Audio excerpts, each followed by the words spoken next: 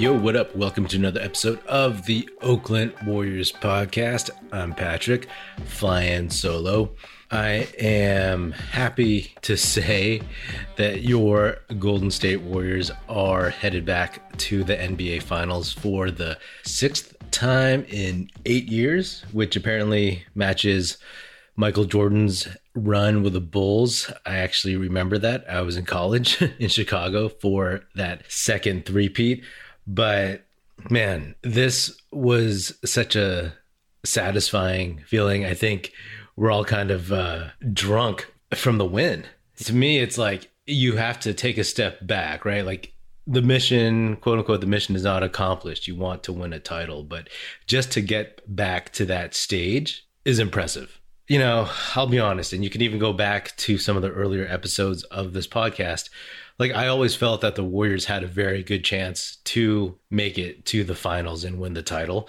A lot of things had to break right for them. You know, Jordan Poole had to continue to improve from the end of last season. Klay Thompson had to come back and be at least 70% of who he is. Although with Klay, it's like he's either like 95% or like 65%. It varies in between there. But it's good to know that he can get up to like 95%. You know, and then keeping the old guys healthy, like Draymond and Steph. I mean, both those guys dealt with their own injuries this year. And then making sure that the young guys and the new guys could adapt, right? Preparing them for what Steve Kerr, the coaching staff, the veterans, what they knew was coming. The playoffs, bright lights, the pressure, the scrutiny, the talking heads, all that stuff. And more or less, it's all worked out. It's crazy because I've talked about this in previous episodes since Klay's been back. It's like, you know, in the 2019 finals when he tore his ACL, it was just a crushing blow. It was crushing to me that was the last game at Oracle, Oakland Coliseum, as we used to call it, you know, back in the day. And that's where I used to watch all the games as a kid. So thinking that maybe that was the end of the run, potentially, was painful. I mean, you always had hope with Steph, with Draymond, with the hope of Klay coming back, but you never really knew. I mean, look at Steph last season, man. That seems like ages ago, right? Where he carried this team on his back, where he was an MVP candidate for pretty much the whole season, and he was breaking records and blowing people away with his ability to just take over games still at age 33 at the time. Right? There was no one else on that team who could really score. Wiggins, and we know he's not suited for second or third fiddle. And Kelly Oubre Jr., Brad Wanamaker, I mean, they were playing JTA and Damian Lee a lot, you know, no disrespect to them, but we knew that they were not rotation playoff players, championship players, if you're really going to be serious. So it's amazing to see how far they've come. You know, there's just a lot of thoughts. They haven't reached the final goal yet. So this is great, you know, but there's a lot more to do. This game, the Warriors, they came out fighting pretty hard. They weren't shooting well. They were taking some bad early shots. Klay was hunting his shots a little bit. He hit his first three and then he missed badly and then he made it two and then he missed badly again. And I said before the game that the Warriors needed at least one of Jordan Poole or Klay Thompson, if not both, to play well and to shoot well for them to get over the hump and win this. And thankfully, both of them showed up, right? Klay played 37 minutes, 12 for 25, 8 for 16 from the field, plus 18, 32 points. Jordan Poole, 28 minutes off the bench, 6 for 8, 1 for 3, 3 for 3 from the line, 16 points, 6 assists, 6 boards. I mean, that's pretty good. That's exactly what I was hoping for from them. You're not going to lose a game if those guys are shooting like that. Plain and simple. I was so happy to see Klay go off, you know, again, especially for him because he's had such a tough road. You know, I don't know Klay Thompson. He makes tens of millions of dollars, you know. In reality, like there's people who are way worse off. But just seeing how much he meant to the fan base, to the team, seeing the drama of the ACL tear, and then just like the heartbreak of the Achilles. So you really didn't know if they would get back to this point. And sometimes I would just pause the TV and just look at the fact that Klay was a guy who was on the bench for so long in street clothes. And to finally see him hitting big shots and getting the crowd up on its feet, that's what it was all about for him. That and winning games and getting to the finals. So I'm super happy for him and just all the guys in general. You know, that lasting image of Steph after Klay got hurt, sitting on the ground, arms around his knees, just knowing that it wasn't going to be a good ending at that point, and all that they've been through since then to get to this point. So it's got to be super satisfying. All the hard work, all the mental toughness, all the emotions, all that stuff that you got to go through. I mean, to a lesser extent, us fans, we went through that, right? You kind of ride or die with those dudes. So to see them like have these ups and downs, it's you feel it, you internalize that stuff. And same thing with this game and same thing with this victory. When the Warriors were up by 17 at half, I called my pops and I was like, what do you think of the game? He's like, oh, they look pretty good. And I said, yeah, you know what they need to do? They need to just come out second half, third quarter, punch the Mavericks in the mouth, get that lead up to 25 or something, and just like tear their hearts out, steal any hope they had left. And the Warriors did that. They got up, I believe, to 25, but I felt that they got a little too cute, right? Steph shooting long threes, the guys kind of like getting a little lackadaisical, and then the Mavericks went on that 14-15-0 run or something towards the end of the third, and I was like, oh, come on. Come on. I didn't think that they would really, really give up the lead and lose. I felt like they could flip the switch and turn it back on, and ultimately they did. And it also looked like, as great as Luka is, he hit some big shots towards the end of the third, but you're crossing your fingers that he was going to miss. Great players can overcome being tired, but he looked tired. He looked tired. He looked frustrated, and he looked like he knew that, with every missed three, it was getting closer and closer to over. But credit to Steve Kerr to just keep the Warriors going. I'm sure he kept his usual positive attitude, his intensity, and encouraged them. I mean, even in the TV interview between the third and the fourth, he seemed calm and he seemed like he knew what the Warriors had to do. And they basically did that. They just executed and brought themselves back to the game a little bit, and it was over. Oddly enough, I just got to say, I think it was like maybe a minute and a half left. The Warriors, Steph had just hit a corner three and put the lead up to 16 or something. And after the TV timeout, Jason Kidd, he put all of his subs in, all of his bench guys in. And I was like, yo, man, I've said this a couple times during the season. I'm always surprised how early teams wave the white flag, how early they give up. I got no problem with it. I wanted to win this game, and that ensured that the victory was going to the Warriors. But I was like, yo, the Mavs went on a crazy run in the third quarter. This is the end of your season. Don't you just want to give it a shot, give it a couple more possessions just to see what could happen? But it is what it is.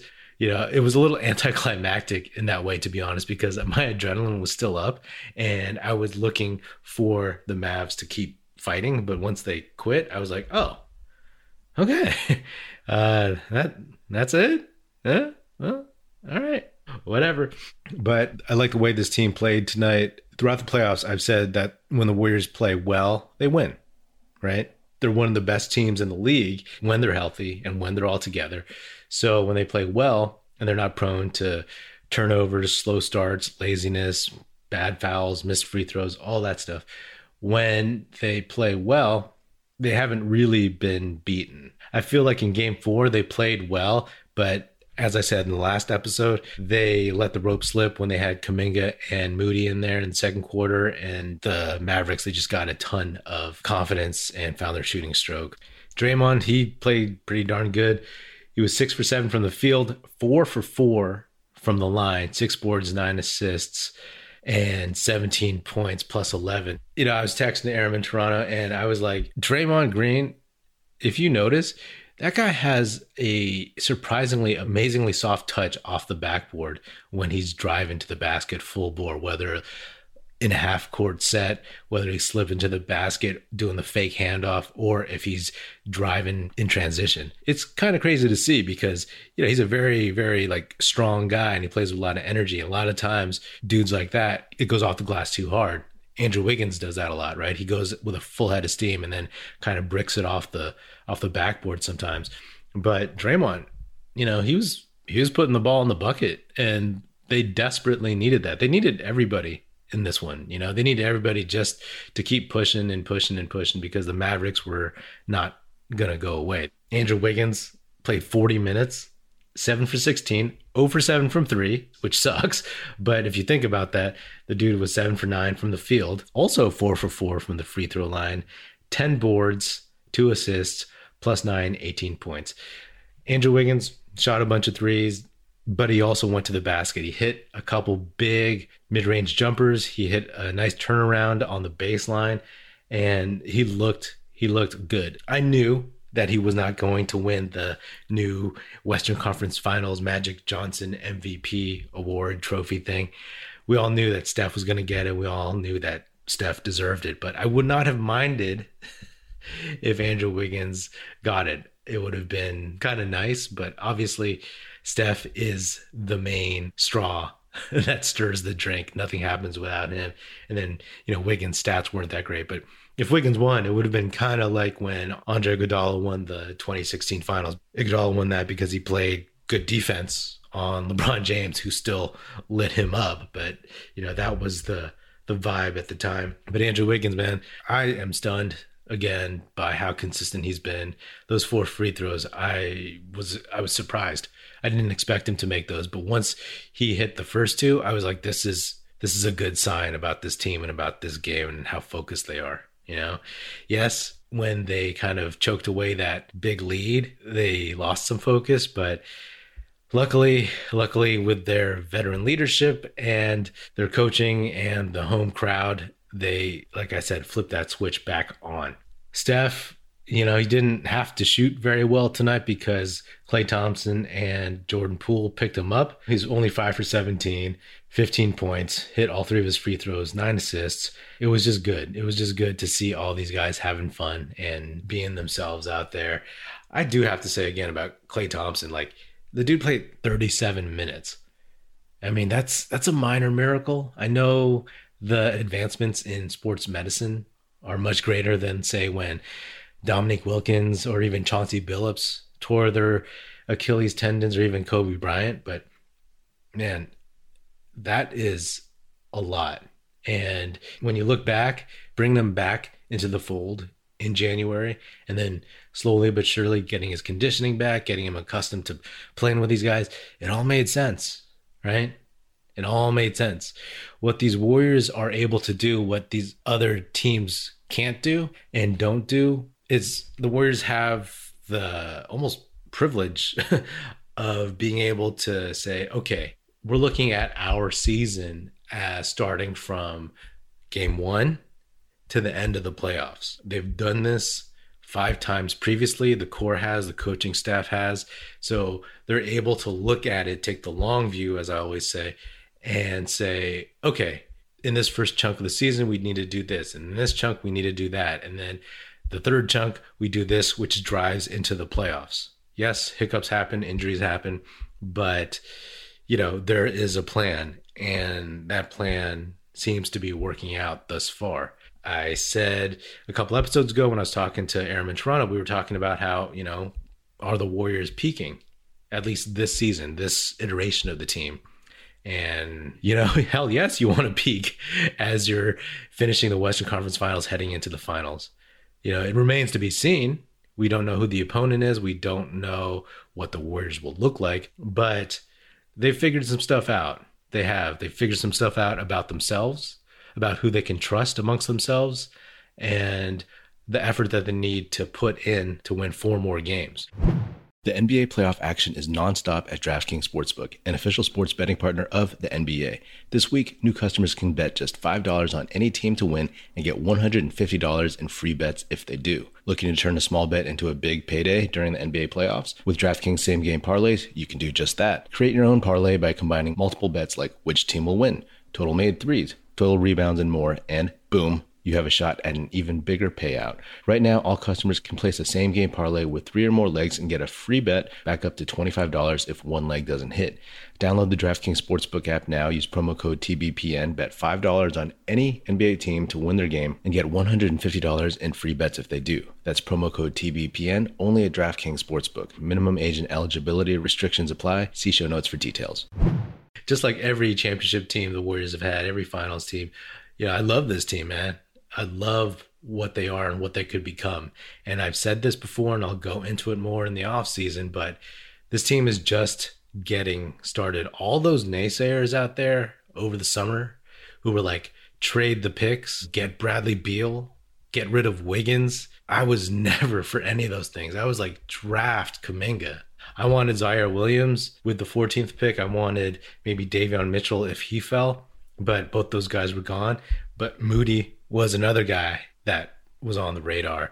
And both him and Kuminga, look at this.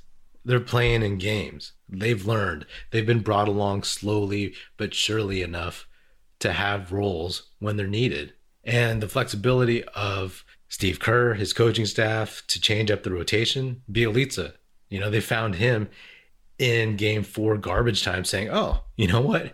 He could possibly play against a Mavs team that is slow, unathletic up front, and has a bunch of short dudes, Hey, how about that? They found that. Kuminga didn't play tonight. That's fine, right?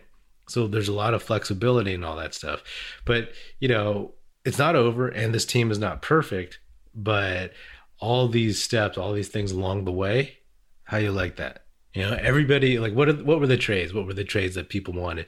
It was like Wiggins, Wiseman, the picks for Ben Simmons or something, throw in Jordan Poole, Bradley Beal, Pascal Siakam. You know what I'm saying? Like, all those guys are good players, but like, why would you trade so much just for that? That being said, again, it's not over, but I still think this team will be better next year.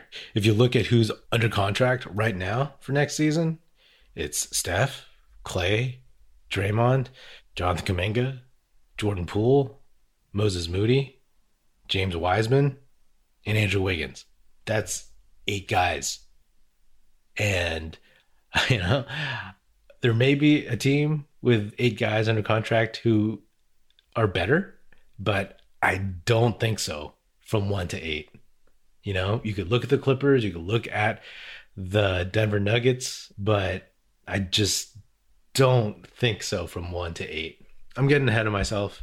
It's just kind of these thoughts that I have as I look at what this team has done and what they've accomplished so far. And just as I said before, as I always do, taking the long view of things. In terms of who I want to see in the finals, I've said I picked Miami and the Warriors to be in the finals at the beginning of the season, and I'm going to stick with that. And even if I didn't, I would want Miami because I've said before, I just think the Celtics, they have such a good defense. They have Marcus Smart, and they have 2 very dynamic young guys who could go off at any moment. I think that Steph would be the best player in that series, though I think you could make the argument, depending on how Tatum plays, that he could be the best player at any given time. So against the Heat, Steph would be clearly the best player, in my opinion. And I just think what you get with the Heat a little bit more clearly. I think there's fewer variables and less variance. And I think that the Warriors could actually take them relatively, like maybe in 6 games or something. The Celtics, who knows? They might just be able to reach another level that we haven't seen yet. Because I didn't expect them to play this well in the playoffs at all. I mean, halfway through the season, even someone like Bill Simmons was writing them off, talking about what they need for next year. So the Warriors get 7 days off. They get a week off. I believe June 2nd is when the finals start, regardless of when the East series ends. So this is great for the Warriors. If they had won in game 4, hey, maybe 9 days is too long, But I'm glad they closed out in game 5 because, you saw Steph roll his ankle, and it was a really, really weird rolling of his ankle because he just was planting his foot and pushing off, and his foot just kind of rolled. And I was like, whoa, he didn't land on anybody. He just kind of planted on the perimeter, playing defense on Luka. So that was strange. And then Draymond taking a hard fall. So you want everybody to get healthy and get cleaned up and all that stuff. Maybe we'll see Andre Iguodala. Maybe we'll get Gary Payton II back. I mean, if we get those two dudes back, whew, that's good.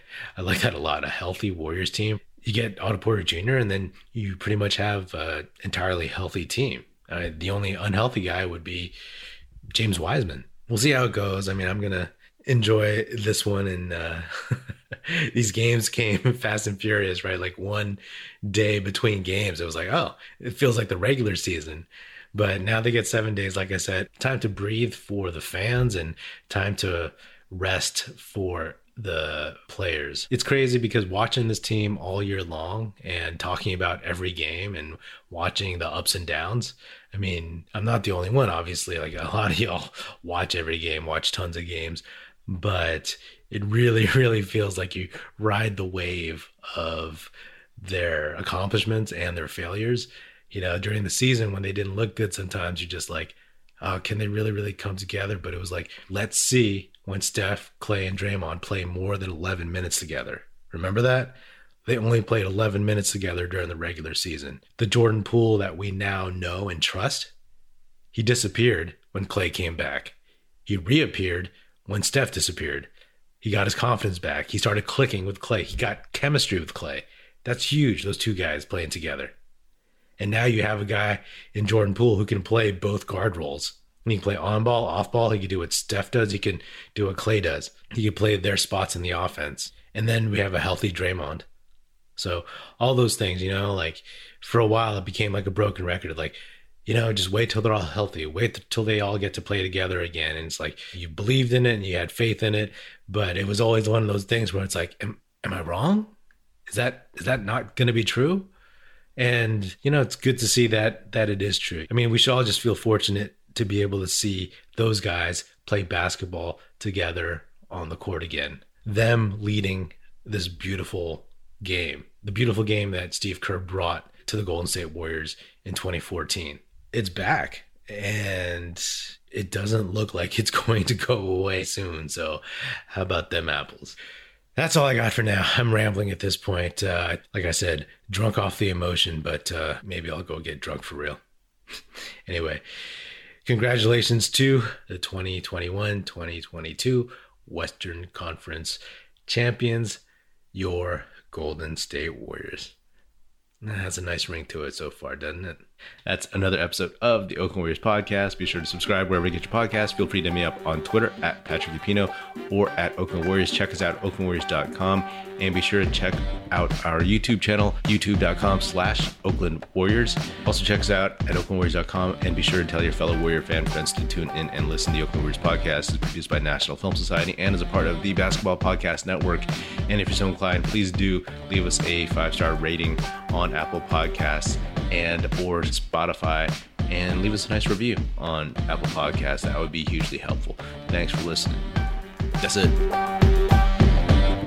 Music in this episode provided by Paper Sun. Special thanks to Paul Amardo for production support. See you next time, and go Dubs.